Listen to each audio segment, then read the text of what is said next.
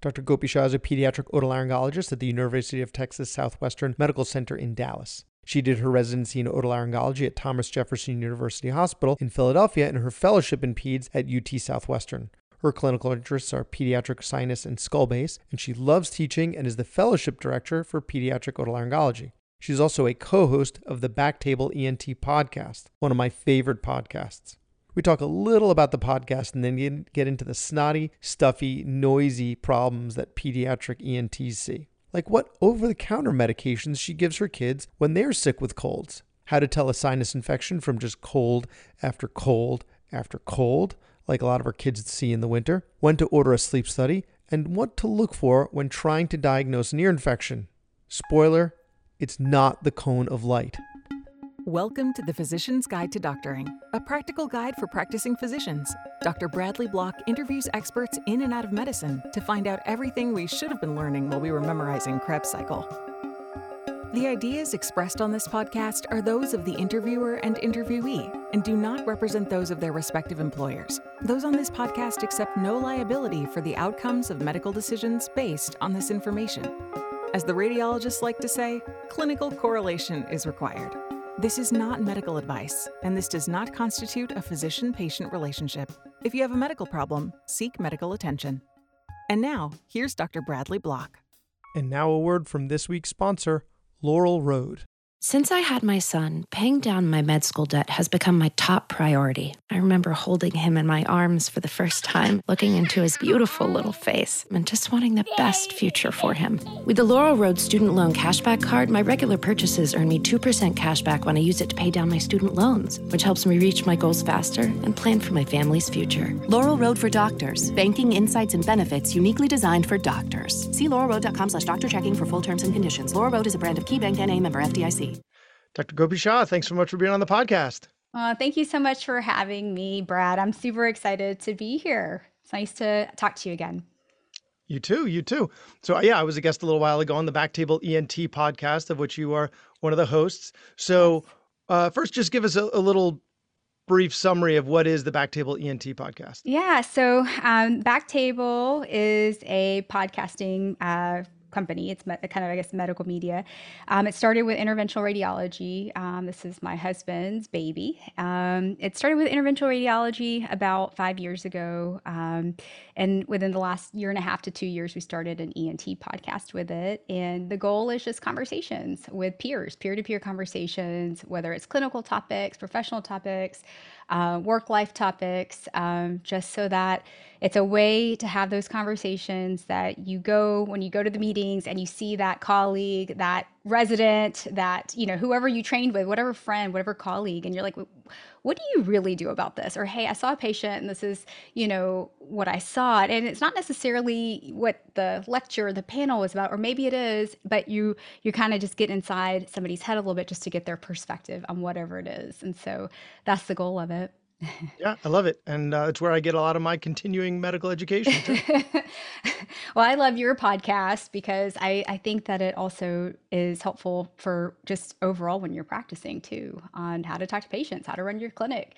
And I think I told you this the last time we talked. One of my favorite ones was the EMR one, the EMR specialist, I think from Australia. And just because for me, the EMR and PACE and getting patients in and out and documenting, making sure that that's something that I still struggle with even almost 10 years later. Me too. Yeah. As much as I was a believer in what, and actually I had 2 podcasts in a row that did a similar topic, and the idea was, just for those who haven't listened to those episodes, just finish your charts. You're done with the patient. Finish your chart. Just finish it. Even though there are people in the waiting room, even though because if you finish your chart, you're going to finish it in 30 seconds or a minute. Yeah. But if you save it for the end of the day, you're going to screw around. You're going to forget some things. It's going to take you, and then you've got an infinite amount of time to finish it. Whereas if you're pressed to just going to finish it, you can do it fast. Yeah. So the 30-second signed closed encounter will turn into a 5-minute. And if you have 10, it's going to be an extra hour later, as opposed to potentially 20 minutes behind in clinic. Or exactly. So, okay. So one of the reasons we have specialists and sub-specialists like you on the podcast is just to teach us everything that if you were giving a lecture to a bunch of medical students, that you would want every physician to know? So as a pediatric otolaryngologist, I think like sick kids with snotty, runny noses. Now, I'm a general otolaryngologist, so I see that as well. Yeah. So if like a pathologist were to come up to you and say, "Hey, I think my kid might have XYZ," like what are some issues that you'd want all physicians to be aware of? So I think the one thing, and again, whether you're pediatric ENT or general otolaryngologist, that you'll see in kids, the three big ones, I think, one is going to be, when is an ear tube indicated in a kid? The second big one is going to be snoring and sleep disordered breathing in a child. And the third big one, I think, is going to be that noisy breathing in the infant. And so those are, to me, are the big three of what probably, whether you're a general otolaryngologist seeing kids, or if you're in a super specialized academic otolaryngology practice, at least 50, if not 70% of the clinic patients that you see are going to be for those three things if they're kids. And so so those are the big, those are the big problems. So what are the red flags, right? Like what are the things we're looking for? So I think in kids, when I think of tubes, one is, of course, the recurrent ear infection kid. And then the other one is going to be the ear fluid and concern for speech delay kid. And they're going to be your younger kids under 4 is kind of when I think of that group for the most part. I think the one thing to remember for the recurrent ear infection kid is, we had those new, and I know they're just clinical practice guidelines, but we had those, and actually there's another updated one, but in 2011 was the big one where, yes, it's the number of ear infections, so the 3 and 6 months or 4 year, but I think that seeing fluid on the day of the ENT visit is very important, because I think that allows you to kind of have one other piece of objective data on your exam to help you decide yes or no. Because and a lot of those families, it's going to be thank you, we didn't want surgery, or no, you don't understand, we're always in the pediatrician's office. Like you're getting it on the tail end that we just finished the Seftonir 10 days, the 10-day course 2 days ago. But, and I always tell those families, so the child that has the history, but no fluid, to let's see each other at least in 3 months, but call me. The next time you get diagnosed, call me, let's take a look. I'll get you in within, that week or, 3 to 4 days. Let's take a look and rediscuss. So I do think that seeing that fluid on the day of the visit is important for recurrent ear infections. In terms of ear fluid, so the kid that just has fluid, not pus, and the question is it going away or not, and how is it affecting their speech? And so I always tell families, listen, if the ear fluid started, we can say, okay, it started at the time of this infection, 90% of kids will clear within 3 months. And if the fluid is picked up on routine screening, so they failed the hearing test at school, or they went to the pediatrician's office and they had fluid, 50 to 60% will clear in 3 months. And so that 3 months is kind of that magic time number, unless we're really concerned about speech delay. Or like, hey, I've noticed my child has been saying, huh, what, for 3-4 months, or hey, yeah, I'm worried that he's behind in school a little bit, or he's getting or she's getting in trouble. And then we have a field hearing test and that there's fluid and it looks like there's, that sort of serous stuff that looks like it's old and just been sitting there. You don't always have to wait the 3 months. You could potentially offer the tubes or do a closer follow-up. And so that's kind of my spiel on tubes. Now there is, in terms of pediatric otolaryngology and some of the, I think whether you're pediatric or general, we all see children with Down syndrome as well. That's going to be a big part of our pediatric practice. And I think that, in terms of children with Down syndrome, 50 to 80% are going to get at least one set of ear tubes. And the question is who and when. So what's hard to me, I don't know about you, Brad, but I have had a handful of children with Down syndrome. When we're trying to get tubes in, they brought me to my knees, right? The canal is small. There's that anterior overhang. There can be a weird angle. You can't see. You can barely get a 3.0 speculum in. Yeah, you might can't get the tube. The speculum is so small that you can't get the tube through it. Exactly. So you stick the tube in the ear canal and then the speculum. And then you have your you got to somehow manipulate it through. Yeah, it is. Yeah. And it so is a challenge. It's a challenge. And sometimes you can't even get it in. Sometimes you can't Absolutely. even get it in. Absolutely. Yes. Yeah, And it can be a real so big for challenge. it can be. And so for those kids, and also, there's a complex, so not just difficult anatomy, but a lot of, there's a big spectrum in terms of cardiac conditions and how sick a child with Down syndrome may be in terms of anesthesia risks, as well as, they have fluid on their, I don't know, 6-month hearing screen. I'm not going to just go ahead and let's plan for tubes. I'm going to wait it out a little bit, give them some time to see, for the young ones, I try to wait a little bit longer Yeah, a little earliest. growth and development Yes, might help it to might resolve. It's exactly. the end of this winter, cold and flu season's going away. Yeah, Absolutely. yeah. Yeah. So that's kind of my spiel, I guess, overall in terms of tubes and Well, fluid. something I would add to that would be one, it's important to recognize that the ear exam is hard. It is Mhm. hard. It is Like hard. we've looked at thousands of ears, but one thing that Gopi and I have an advantage is even after we were done with our training, we have audiologists at our disposal. We have tympanograms at our disposal. Yes. So if we're not sure, is that fluid? Is it not? I'm continuing to learn what fluid looks like in all different sorts of looking ears. Why? Because I have something that double checks my work. So I have 100%. something that, and plus I have the advantage of looking at adult ears as well. So I see these big giant ears that that are much easier to look at than a wiggly screaming 2-year-old, right? You have that kid that comes in with a snotty runny nose Mhm. and it's a struggle to restrain them to even get an ear exam. And so you look at the ear and the ear is bright red, Yeah. but then you got a normal tympanogram. And the ear's bright red because it's just hypervascular because the They're kid's bearing down. crying and they're Yes. crying. Yes. Right. Yes. So I Yes. would implore all of my pediatric colleagues, my emergency medicine colleagues, my urgent care colleagues to buy a tympanogram. 100%.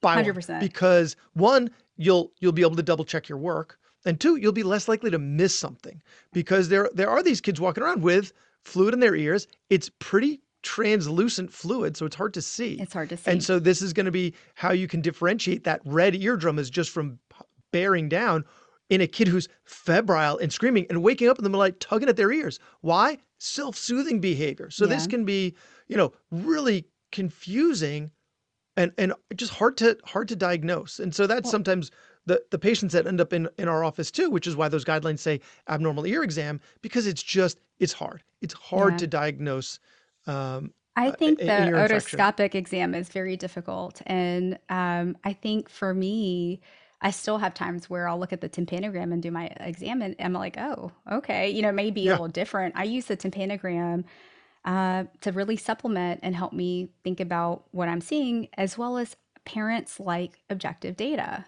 And so, if you can discuss with them that the eardrum can move, if there's pressure when you're taking away pressure, and that their ability to clear that pressure and equalize, that's a good thing. And Yeah. How so, much fluid? 0.3 cc. I'm not sure what they're really asking when I think they're looking for more like a lot or a little. yeah, But if you have a right. tympanogram, yeah, you can be like, There's oh, it's something negative there. 300 Hmm. and normal is, 100, negative Yeah. 100 and And the only or thing I would depending where you say, are.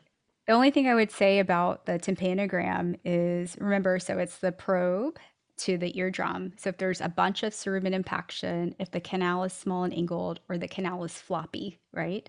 Which you can have, especially in younger kids, craniofacial kids, and our kids with Down syndrome. Just, every once in a while you'll get a flat tymp and maybe not have fluid. And, if we're not sure, that's where I do think it's okay to papoose and take a look with a microscope. If you're trying to figure out surgery, no surgery, what's exactly going on, or let him try to do cerumen removal versus, hey, let's do a little Debrox or peroxide, go home, come back in a week. Those things are all okay. Yeah. Yeah. Any other advice for being able to accurately diagnose an ear infection? Gosh, it's so hard, right? So I think the big difference between, is it just like a mucoid fluid, like snot versus pus, right? Is the eardrum just Oh, kind that's of tough because mucoid fluid is white, is white, right? And pus is yellow, and there's a Yes. marginal difference between Yeah. white and yellow. Yeah. Yeah. So, and then, but I think that there's maybe a little bit more angry, inflammation, redness to the eardrum, sometimes vascularity, bulging. I think those things make a difference. I've never really gotten into the whole light reflex thing and No. not thing. I don't really know what Yeah. that is, but I was don't taught use that in it. medical school. And I hear that in some of my trainees. They're like, Yeah. well, it's missing a light reflex. I'm like, that's an excellent Yeah. point, but that's an unreliable indicator. Yeah. Don't stop telling me So about the I light don't know about, reflex. Yeah. what do you think about this, Brad? The one thing I'll sometimes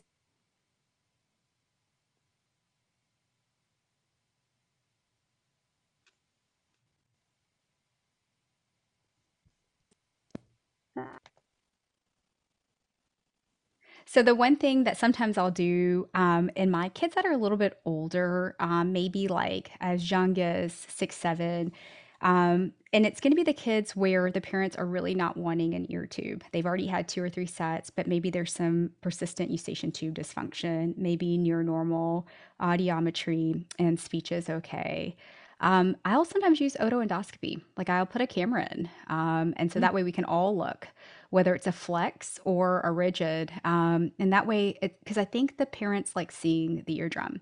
Now, it's very helpful if when there's a perf for sure, because they can see how big it is and what we're looking at. And, because they come in and we're just taking a look, whether it's an otoscope or a microscopic exam.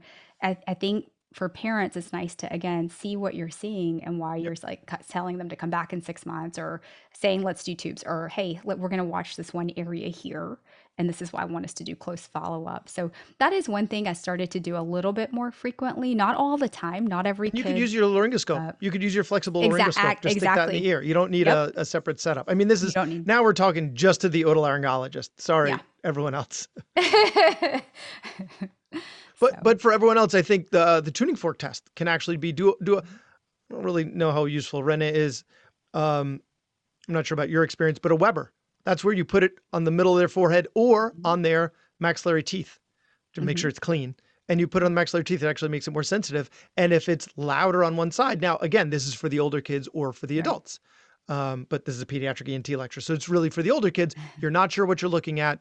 A Weber can really be helpful because Yeah. the lower frequencies, especially, are going to be more sensitive for conductive So hearing loss. In that. let me ask you, for the ear fluid patient, do you do Flonase and allergy medicine, or do you not do Flonase and allergy medicine? Do you give them anything? What do you like to do? How do you manage that? Or is it just like, hey, we're just going to watch? If remembering the Academy guidelines, the answer is nothing. Right? Nothing. But what do you do in Nothing your helps practice? fluid. So what do I do in my practice? So it depends. I want to see if there's an underlying condition.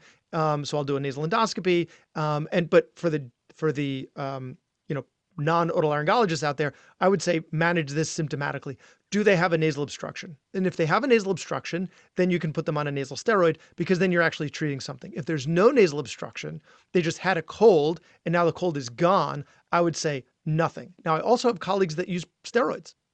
They'll put them on steroids, but I don't, I will do nothing unless there's an underlying condition like a sinus infection or enlarged adenoids, because then I'm treating something as opposed to Yeah. just giving Flonase. But I've colleagues that will give nasal steroids.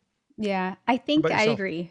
I agree with you. I think unless they're, if they have allergic rhinitis, if they're, like you said, nasal congestion, nasal obstruction, something up here in the nose, then I think a nasal steroid spray can be helpful, at least at minimum for those symptoms. And I always tell the family this may or may not change anything for the fluid. If there's a lot of clear rhinorrhea or sneezing, those kinds of other more systemic allergy symptoms, I might do a little Zyrtec. If they're totally fine, and I totally agree with you, if they had the cold, it's gone, and there's a little fluid left, do nothing. And, I think that some families want something, but many families nowadays are happy with, let's watch. Yeah, I don't want to Yeah. keep doing Here's antibiotics. a I don't plan. want to You keep. need a definitive plan. And Yeah. that's good. We're good as long Yeah. as there's a plan. Yeah. Yeah. Yeah. But except for those parents that are like, we're in the pediatricians all the time getting antibiotics. And then that's why you might not wait, right? And Yeah. you might do tubes. So another question is for those kids, like we're just making it to the end of the winter. Kids are back in daycare. Yeah. Masks are off. Not like it prevented my kids from getting sick. Yeah. Actually, it's a good question for me. I got a house full of snotty noses right now. how do you differentiate a cold from a sinus infection, right? You've got the kids now without sticking a camera up a nose, right? We have the Yeah. advantage that we can do a nasal endoscopy, we can see. But, what would your advice be for pediatricians, urgent care, family medicine, where you've got these daycare kids, they've got, Yeah. a 4-year-old has a snotty nose all winter. How do you Yeah. differentiate cold after cold after cold from a sinus infection that would benefit from antibiotics? Yeah, no, I think that's really hard. Viral URI to acute sinusitis, bacterial to whether it's actual chronic. Because we know that kids, especially under the age of 3, get 6 to 8 URIs a year. And so, like you said, there was RSV in the class, and there was rhino enterot, then somebody had adeno, somebody then had flu. And so how do you know? And I think, some of the questions are, do they get better in between?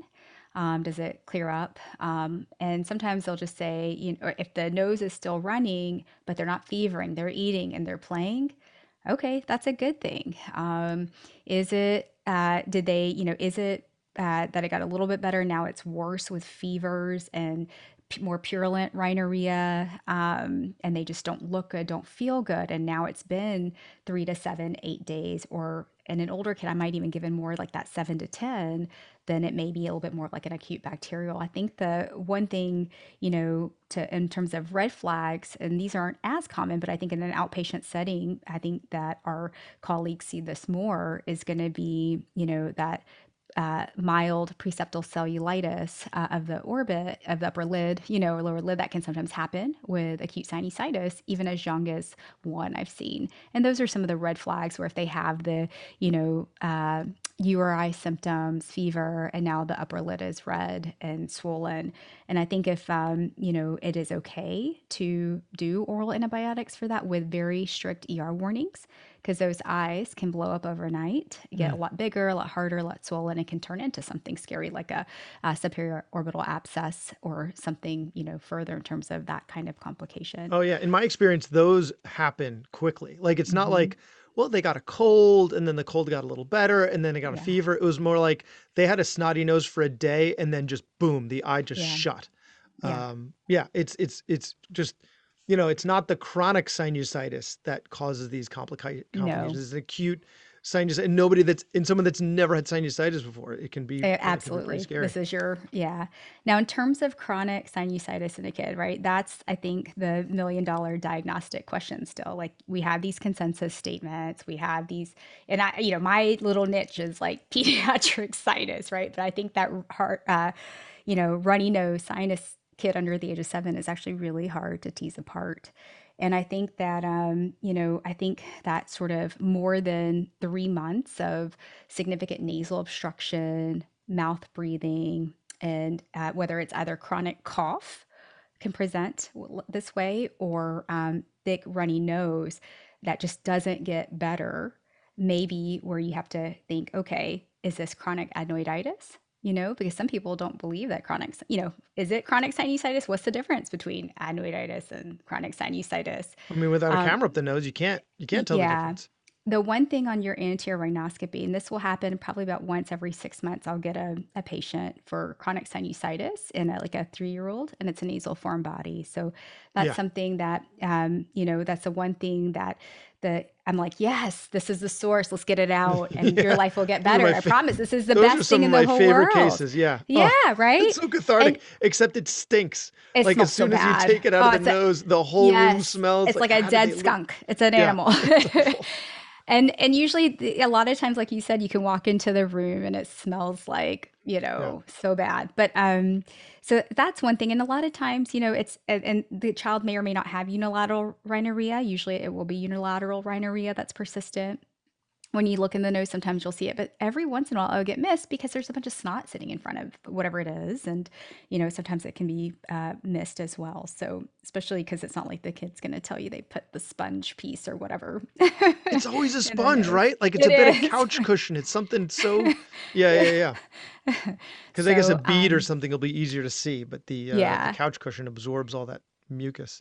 Yeah. And so let's say now it's like the 3 to 7 year age group that, they've been on 6 courses of antibiotics in the year for sinus infections. They're all 10-day courses and they get better while they're on it, but literally a week later, the stuff comes back and it's congestion. And usually it's either thick rhinorrhea or cough or something.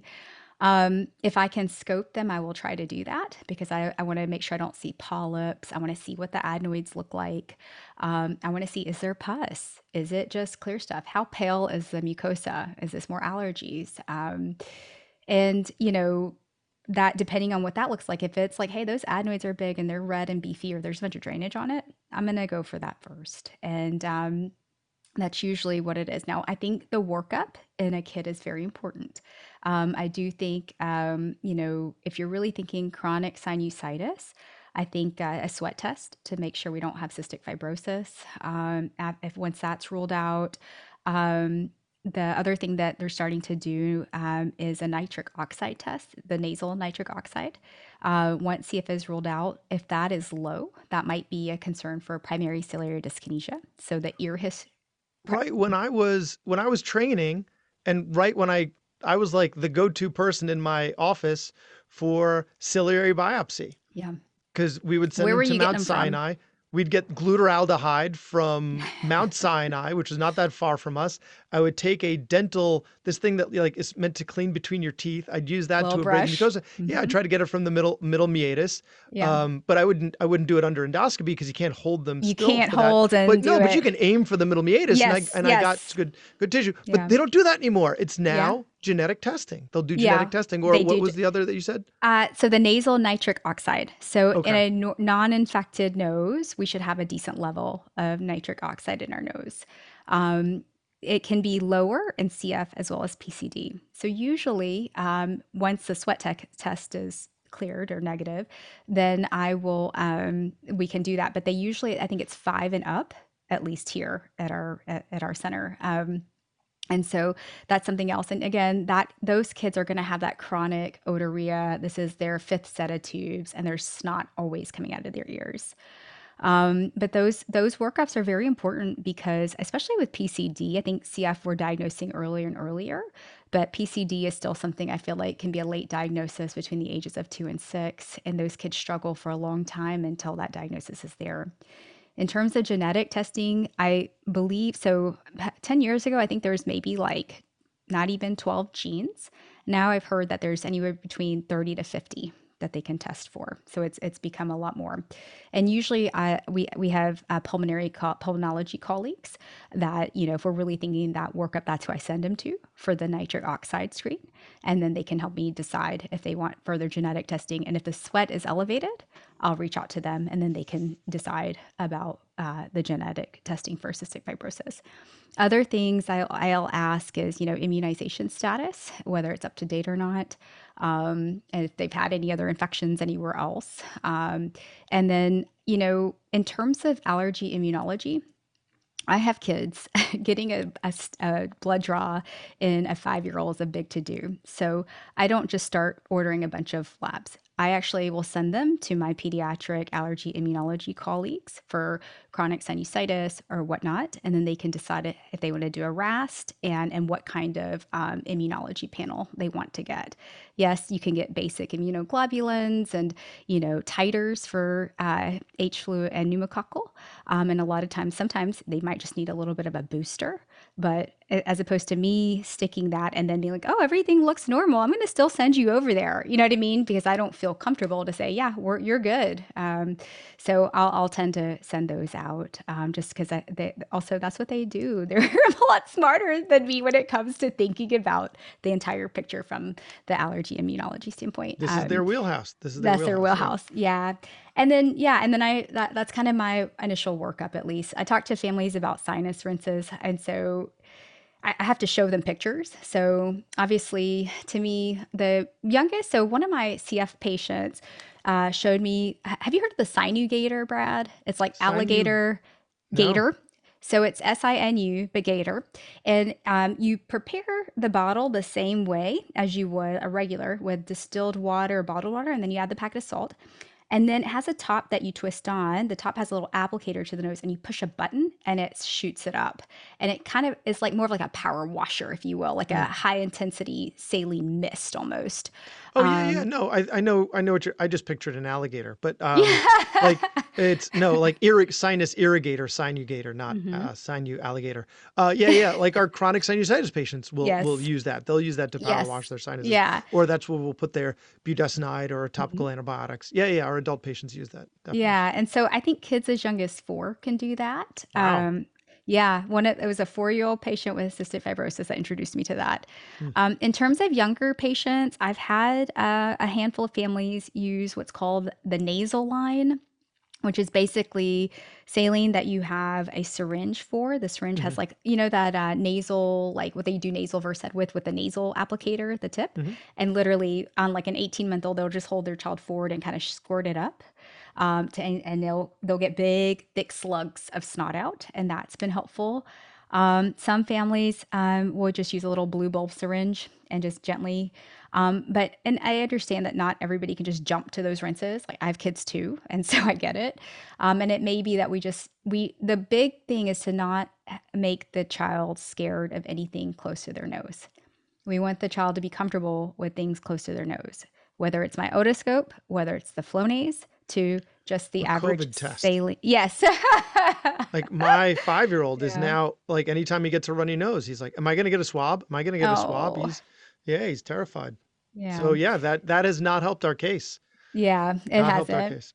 But what I tell them to do is get start with saline mist. I think that's maybe the easier one. And I'm like, Yeah. just week 1, let them play with it. Spray it on It's their like a arm. humidifier. Like it's barely Exactly. putting anything Spray up it there. on Yeah. their face so they're not scared of it. And then week 2, after you've done it and the bottle's a fun thing, then start to help them see what it feels like to get in their nose. And I always tell families the consistency is key. Like I'm going to say, do it twice a day for until I see you in 3 months. But I always tell especially my kids that are older, I'll say, do it Monday to Thursday, right? Before bed, take the weekends off. If you do that for 4 to 6 weeks, it's better than doing it twice a day for 4 days and stopping.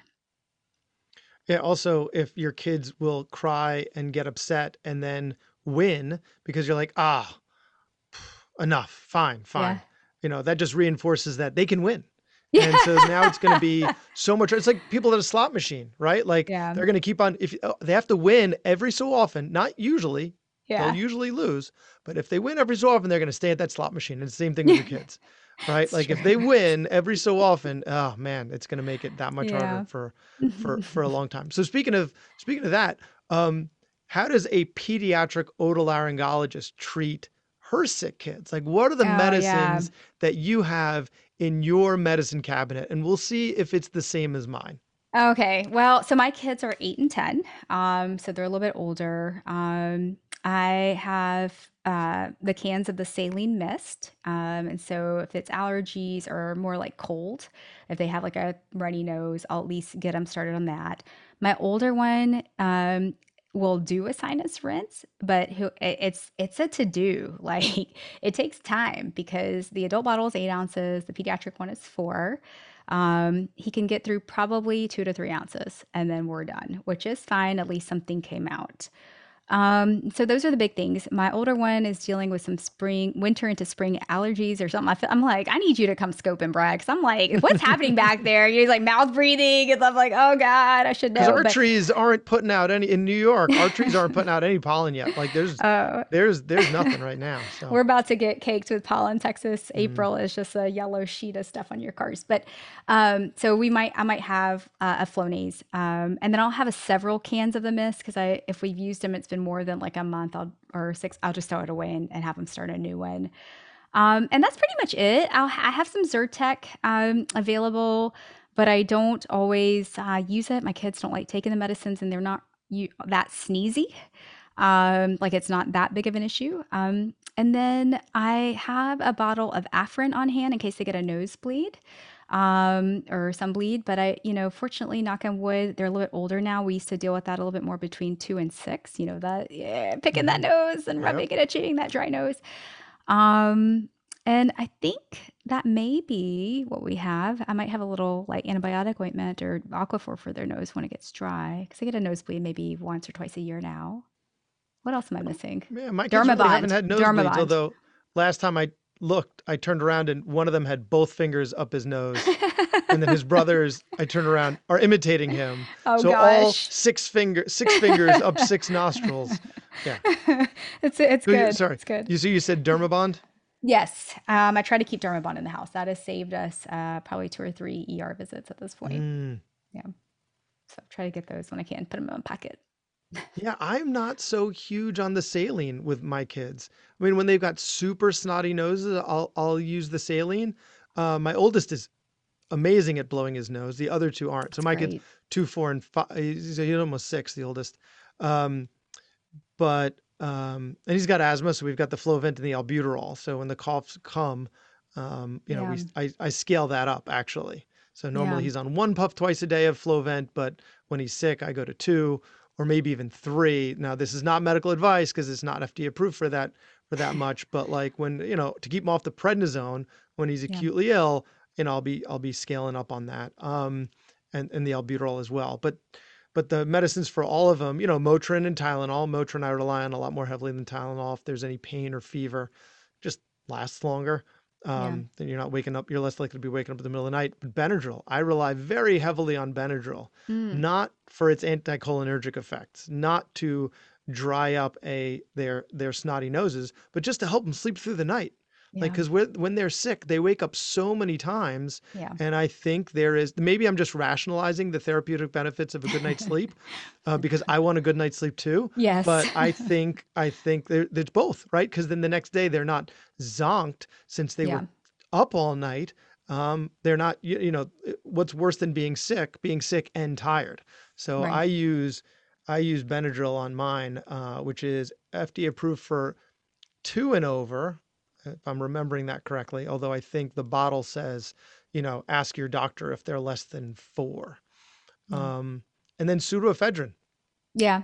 good It's our old it's a Sudafed. Like, friend. It's our so I friend. don't send them so if they got a snotty nose and it's not COVID and I'm Yeah. sending them to school, I'll give them a dose of Sudafed so they're not blowing their nose and quite as snotty and drippy and, They can breathe. exactly. And they can breathe better. So Mhm. that's FDA approved for 2 and over. Yeah. So, I can use that on all my boys now, and Afrin too, but Afrin's FDA approved for 6 and over. So I can't use that on them just yet. Yeah. But that's another thing. Yeah. When And they're it's limited. so snotty. Yeah. Right. There's a rebound Limited. effect of the oxymetazoline. Exactly. So you don't want to use it for more than a few doses. And how many patients have, actually, no, you're pediatric. So you haven't seen the people that have rhinitis medicamentosa. I have some Oh. 10, 12, 13. I mean, people really? will use stuff, yeah, Yeah. because they just want their kid to breathe and not realizing that, hey, there's an addictive aspect to it. Yeah. So, Or if you've got a kid who is flying, mhm. you're going on an airplane, squirt them with Afrin. Yes. And they're less likely to have any problems Yeah. popping their ears, yourself as well, Yeah. if you're getting stuff, So that's, I tell, that's what I have for my kids in the house. yeah, I tell families when they're boarding, do the Afrin, and then when the captain's saying we're about to land, do Yep. the Afrin because the descent is also something. Obviously, this is going to be maybe that 5, 6, and up. Younger kids, the infants, take your passy, your bottle for takeoff and landing. Landing's going to be harder. Is that right? In the air? Yeah. Landing. Landing's going to be Yep. harder. Because the pressure is increasing. Thank you. Yeah. And so, and then between like 2 and 4, have them see if you can make them drink something, suck on something. That's a Yep. bit of a, Yeah. chew if they can chew sugar-free gum or something. But that age, we don't want them to choke on that either. So Yeah. maybe not. Snacks and Yeah. bottles and lollipops and Yeah. Yeah. Yep. So That's tell what we me do what with your ours. thoughts are, because I'm sure you get a lot of kids as well for the child with recurrent croup, otherwise healthy. They've had 4 episodes of croup in the last, January to April, and they're like 3. What do you do with those kids? Otherwise healthy, no past intubation history, do you take looks or how do you counsel the family? What are your thoughts on So croup? I don't really do pediatric airway. I don't do pediatric airway. So, I'll diagnose laryngomalacia, those noisy Yeah. breathing, 4-month-olds and tell them, we'll watch them for a while. But, I don't do direct laryngoscopies. So I'll be Yeah. referring that to my pediatric otolaryngology colleagues. However, my experience has been most of that is asthma masquerading as croup, where they'll get the croupy cough, Yeah. worse at night, and it responds to albuterol. Yeah. Like if they haven't tried albuterol, like, because typical the history is they're having trouble breathing. They might even be stridulous, right? Yeah.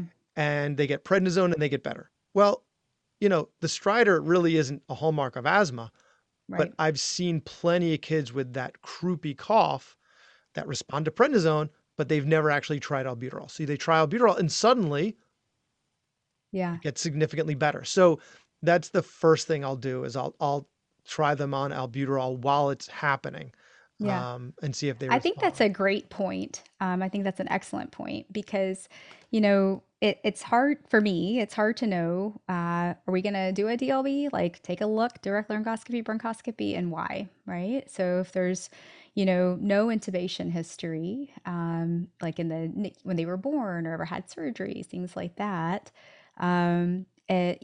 croup happens and it happens between, as young as 1 to 2 to 4, 5, 6, and it tends to run its course eventually. And so a lot of times it's diagnostic, like your airway looks normal, but the virus likes to go right below the vocal cords, but like you said, it might actually not even be that. It might be some, asthma or some reactive airway overall, as opposed to croup. And so in terms of when to take a look, for me, I think it just depends on, are you in and out of the ED all the time? How bad is it getting? Are we worried about DSATs? Is it more than just having to go to the PCP's office and getting an oral steroids? And then how worried are you? How comfortable are you? And is the child when these episodes happen? And if it's pretty like in extremis and there are more other, there's something weird about it or something that's like a red flag, like, constantly in the ED or just something, then I'll take a look. But majority of the time, it's usually normal diagnostic. And sometimes that information is helpful because you just have to work, we have to work Yeah. through it. Then you can relax. Like, Yeah. yeah, as a physician, what's your sphincter tone? Like, are you going to be able to, Yeah. my rule is if I'm going to lose sleep over this, I've done something wrong. Like Yes, if I'm worried absolutely. about this kid, then, I mean, Yeah. no, granted, there are plenty of Yeah. patients out there that we just worry Yes. about, right? But like, did I worry that I may have mismanaged this, right? If I'm worried Yes. enough about this kid, they're like, oh man, they might have been ED. This might actually be something.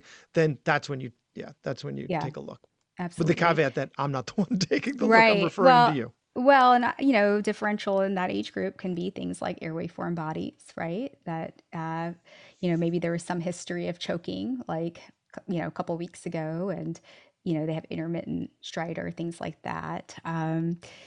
That's the other big one that we don't want to miss because you could end up with a bad pneumonia and intubated. I've seen that. Thought to be asthma, intubated, had a popcorn kernel, had a choking Oh. event on Cracker Jacks 2 months prior, and then I've also seen where maybe it happened a while ago, but sometimes those foreign bodies will move around a little bit.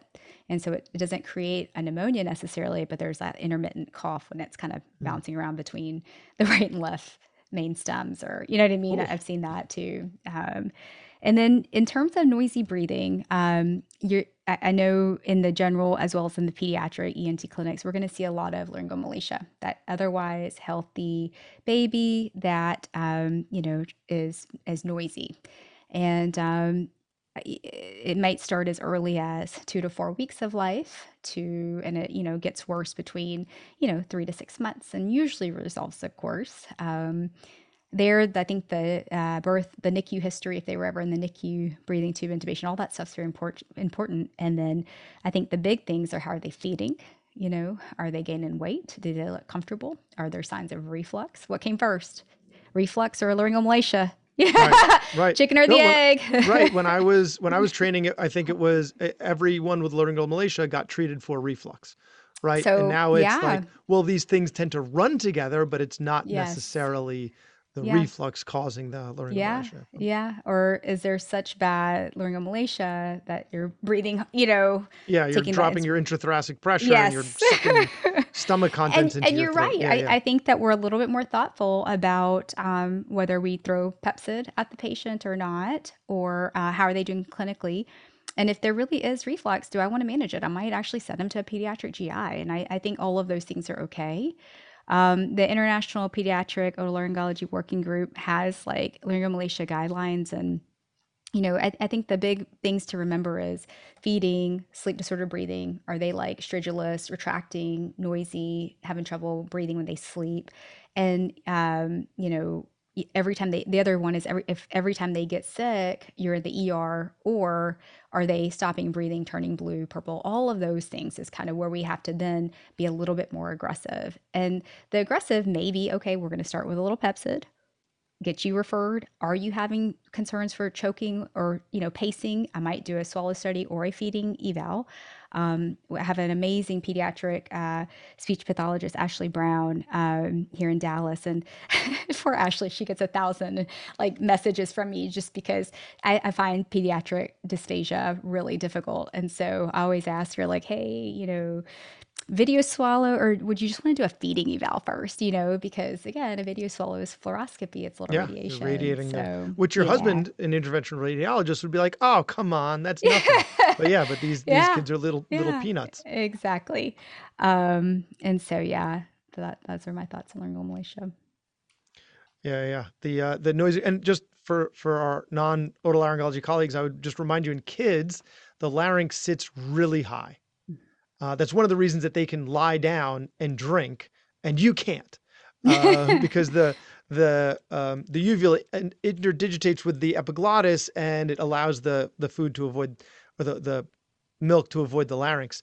Which can sometimes make the scope exam really hard because it's like soft palate and uvula getting in the way of seeing the larynx. Exactly. Yeah. And their stuff is a little bit more anterior and everything's tiny. It can be hard to, like a laryngeal cleft you're trying to see with a 2 millimeter flexible scope. Yeah. Or does the cord move? I mean, what I find that's helpful now, sometimes what I'll do is, so I'll record it. And then what I'll sometimes do is on the tower, I'll record it on my iPhone, and I'll go through it with my hand slow-mo to see, can I tell if there's mobility or not? Because sometimes there's just so much crying. Sometimes there's tension because they're mad, and then you can't tell. And to me, a vocal cord weakness or paralysis can be, whether it's unilateral or bilateral, unless it's super obvious, it can be really difficult. And something like a bilateral vocal cord paralysis is not common, but it can happen. And sometimes they'll be otherwise healthy babies. And to give that diagnosis, that's a big deal, because you may need an MRI for a Chiari, or you may, if they're not feeding growing, you may end up having to consider something like a cricoid split or a trach, depending on the kid and what center and who's doing what. I mean, I'll do pediatric tracheostomies, but I'm not one of our main airway people. So to me, that actually has been very helpful. And the reason we started doing that is that on our flexible scopes, there's actually an iPhone adapter. So for consults in the hospital, instead of carrying a big case around, you can get the adapter, put it on the eyepiece of the Flex laryngoscope, record it, and then what's nice is you can review the scope, show your partners, and then also slow it down to really get a look. That's a nice little... In our hospital, we have disposable scopes. What? So every time you scope someone, you throw it away. That's amazing. It's insane to me. Oh it's my insane. God. Just the waste of resources, rather than cleaning it. Although somebody at some point did a cost analysis and decided that was the right thing to do. But we don't walk around with the case. I call ahead of time, and they bring from 2 different parts of the hospital. One place has the screen and one place has the scope. And they have to know what I'm talking about. And But the reason that I brought up the height of the larynx is because a lot of those kids present with stuffy nose. They're like, the kid's congested. Well, are they taking a pacifier? Yeah. They're drinking from a bottle or nursing? Yeah. Okay. They don't have congestion. Yes. Their nose is working just fine, but it sounds like that noisy breathing sounds like congestion because the larynx sits so high that it almost sounds like it's coming from the nose. Yeah. So before we end, I feel like we got to talk about the snoring kids real fast. Okay. I don't know. Is it boring? I feel like sleep disorder breathing for pediatric for pediatric ENT or general ENT, we see those kids, and I think sometimes the question is, do you get the sleep study? Do you just take do the TNA? Do you just do the adenoids? And I think in terms of where you do it, inpatient, total TNA, intracap. So in residency, I did intracaps, In fellowship in my practice, I've been doing totals. However, I think in a high risk child that potentially might bleed and in a really young child, I think intracap is the way to go. Okay. Yeah. What about Okay. you? What about you? I did not train doing intracaps, but I do mostly intracaps now. Yeah. Do you do With the collator with or good results. microdebrider? I started off doing the microdebrider, and it was just a bloody mess. So yeah, I just Yeah. used the coblator. Yeah. It's Yeah. nice. Yeah. It's nice. It's great. And it's the Yeah. recovery is so easy. And some of those kids where you're like, do I just do the adenoids? Yeah, but the Hmm. tonsils are really big too. Yeah, but do they have OSA or is it just bad snort? Like it makes the decision making easier because the risk is so low Yeah. of a bleed or Right. dehydration. You don't see dehydration in those kids where you do Yeah. Okay. In your an intracap. experience, though, how often do you see tonsillar regrowth? Now, I think reported it's like less than 2-3%. So how are you defining it? Like, is it recurrence of sleep apnea, or is it just like, yeah, it looks like they grew back a little bit? No, I Because think that's a great question because yeah, does it matter? It's just like adenoids, right? They yeah, grow back. We shave yeah, it. It's a low and mowing the grass. exactly. But So, so yeah, yeah, how many revision tonsillectomies absolutely have I correct. done? Hmm. One of my own and one of someone else's, and I've been in practice for over 10 years. So So and I think that's I a see a great, lot of kids in my I think practice, that's a not as great many as you. point. No, I think that's a great point because I will tell you in a group where we do totals, I've probably done with totals one of my own and one of somebody else's in the last 10 years. So that could be, you know what I mean? Yeah. I think it's a good way to. Yeah, like the study on peritonsillar abscesses, the rate of needing to do an IND was like 6% for antibiotics and steroids and 6% for IND. Both needed an IND like in only 6%. So it Yeah. showed that the two were equivalent. There's an interesting Yeah. parallel there. Um, so um, yeah, so I've been the only time I really won't shave is if I'm concerned that there will be persistent sleep apnea afterwards. And so if there's Yeah. some other condition that's predisposing the kid to sleep apnea, I'm going to want to remove more tissue. So So removing more tissue, I think is obesity. yeah. So if there's obesity or some craniofacial abnormality or something else that's making me think that it's not, or if the tonsils are really small. The Academy guidelines are saying, I think it's the Academy guidelines recommendation, or maybe it was my CME question that I now have to do.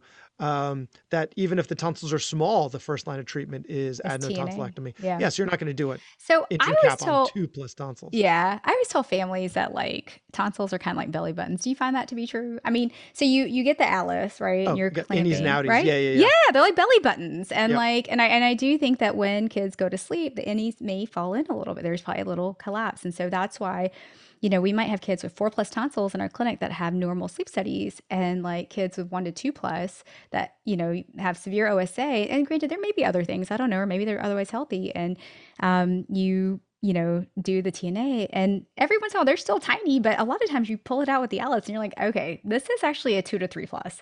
It's just Yeah, sitting yeah, in yeah. the fossa So the better. tip of the iceberg. Yeah. Yeah, yeah, yeah. Or the ones that are like they're just hanging on by a thread to begin with, and you're like, well, that was easy. Just a little Hmm. zip, and it's out. So I'll tell you my criteria and I'll see if my judgment is as good as a Stop. academic pediatric Stop, otolaryngologist. please. So what? So one is, are the adenoids an issue? Right. So if they're huge adenoids, kid's a chronic mouth breather, that's going to lead to craniofacial abnormalities. And if they're snoring at the same time, and they're not responding to nasal steroids. And I almost always will try nasal steroids. Even if the adenoids are huge, I'll almost always try nasal steroids first. Because I've been very surprised. Uh, then I'll just do an intracapsular adenotonsillectomy, right? Because even if I'm not sure if it's sleep apnea, right, the adenoids have to go because the kid can get craniofacial Right. abnormality, they can get adenoid facies, dental issues from being a chronic mouth breather. So there's them. And then there's the kids who have loud snoring, witnessed apneic episodes, and inattention, hyperactivity, and enuresis. And Yeah. that's, for our pediatric colleagues, that's more common than like tiredness, right? Yeah. They're gonna be like the fidgety kid, the kid Yeah. that might get diagnosed with ADHD. And so those kids, I'm not gonna do a sleep study. I'm just gonna take out Yeah. the tonsils and the adenoids. What is a sleep study? Even if it says they have no sleep apnea, what am I gonna I'm not going to buy it. No, They've got we classic do it symptoms. for Yeah. symptoms for sleep disorder breathing, which is not necessarily OSA. Yeah. I And think, then yeah, so, if I'm on the fence, like, yeah, do they have sleep apnea? absolutely. Behavior's not, but a lot of times if they have like loud snoring but no daytime sequelae, Yeah. right? I will often observe those kids unless I've got some suspicion that they might have more severe, and then I'll order the sleep study. But a lot of times I don't even get a sleep study in them. Why? Because they're fine. They're fine Yeah. during the day. Yeah. Yeah, no, for sure. So in terms of when I will always get a sleep study is definitely under the age of 2, and I actually will sometimes under the age of 3 as well. Although with the most updated, it's under 2 for sure, because those kids have a harder time in terms of post-op O2 requirements and things like that. Now, the kids that are high risk in terms of for severe OSA, they probably have it, but how bad is it and where are we starting with? Those kids, I'll get one in. So my kids with Down syndrome, and granted, the AP, the American Academy of Pediatrics, recommends one by the time of the age of 4. My obese kids, and it depends because I usually say let's go ahead and start. It depends on in terms of let's get one, but and especially if they're morbidly obese. However, if the families really kind of listen, we just don't want to have to do the overnight. It's an extra cost. Then maybe we'll just go ahead and do it. And I usually keep all of anybody that's super obese, regardless of the sleep study, admitted anyways overnight. And then any kid with sickle cell, where there's sleep disorder breathing that we're thinking of taking out tonsils, should get a sleep study before. Those kids are at high risk for hypoxemia, higher risk of stroke, things like that. My kids with craniofacial abnormalities, mid-face hypoplasia, super retrognathic, other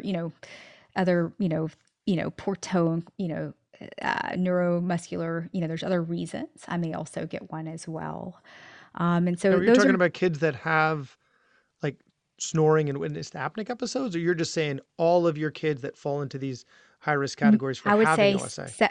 I would say 90% of my kids that fall into those categories that are symptomatic will get a sleep study before I take out tonsils and adenoids. Yeah, except so if they're not snoring, then you won't get a sleep study. Except for the kids with Down syndrome. Yes, absolutely. Okay. Absolutely. Yeah. Thank you for clarifying that. And then I agree with you. Anytime the history doesn't fit the picture, and that's going to be the 3 to 4-year-old otherwise healthy kid, not obese, know their medical problems, went to the dentist noticed that the tonsils were 3+, there's some mouth breathing, there's some hyperactivity, and maybe a light snore when they're sick.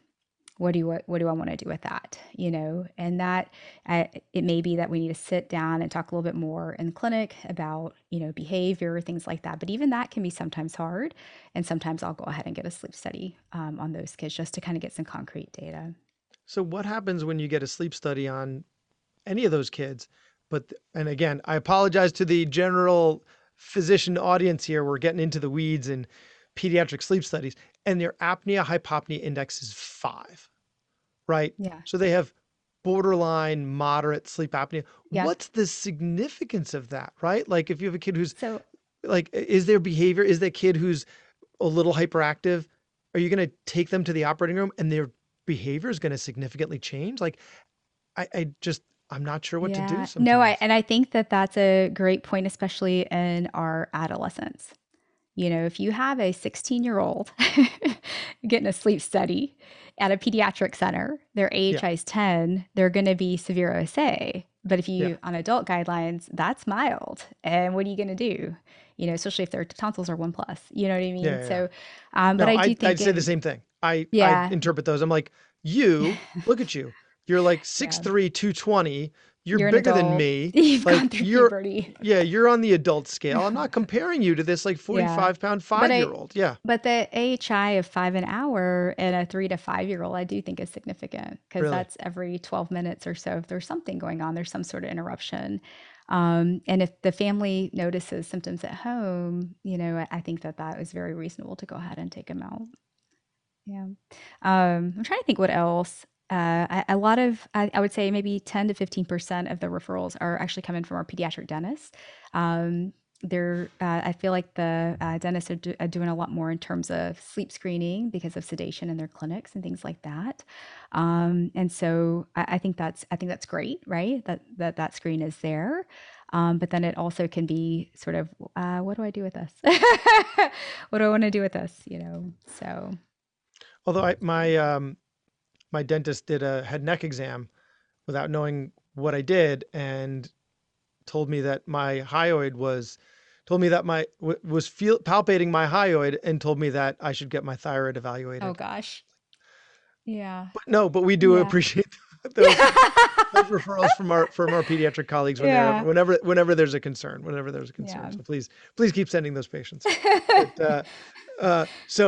We've been talking for a long time. We could talk for much longer. Going. Yeah. I was hoping we could get one tip on how to get wax out of the ears of small wiggly children, but we're going to have to save that in case there's a next time. So that sounds good. Because we've already been at this for almost an hour. So Dr. Gopi Shah of Backtable ENT Podcast, thank you so much for your time. Thank you, Brad. It's been a pleasure. I love talking shop with you. So thank you so much for having me.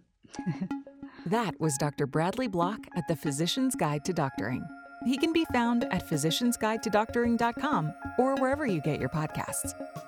If you have a question for a previous guest or have an idea for a future episode, send a comment on the webpage. Also, please be sure to leave a 5-star review on your preferred podcast platform. We'll see you next time on the Physician's Guide to Doctoring.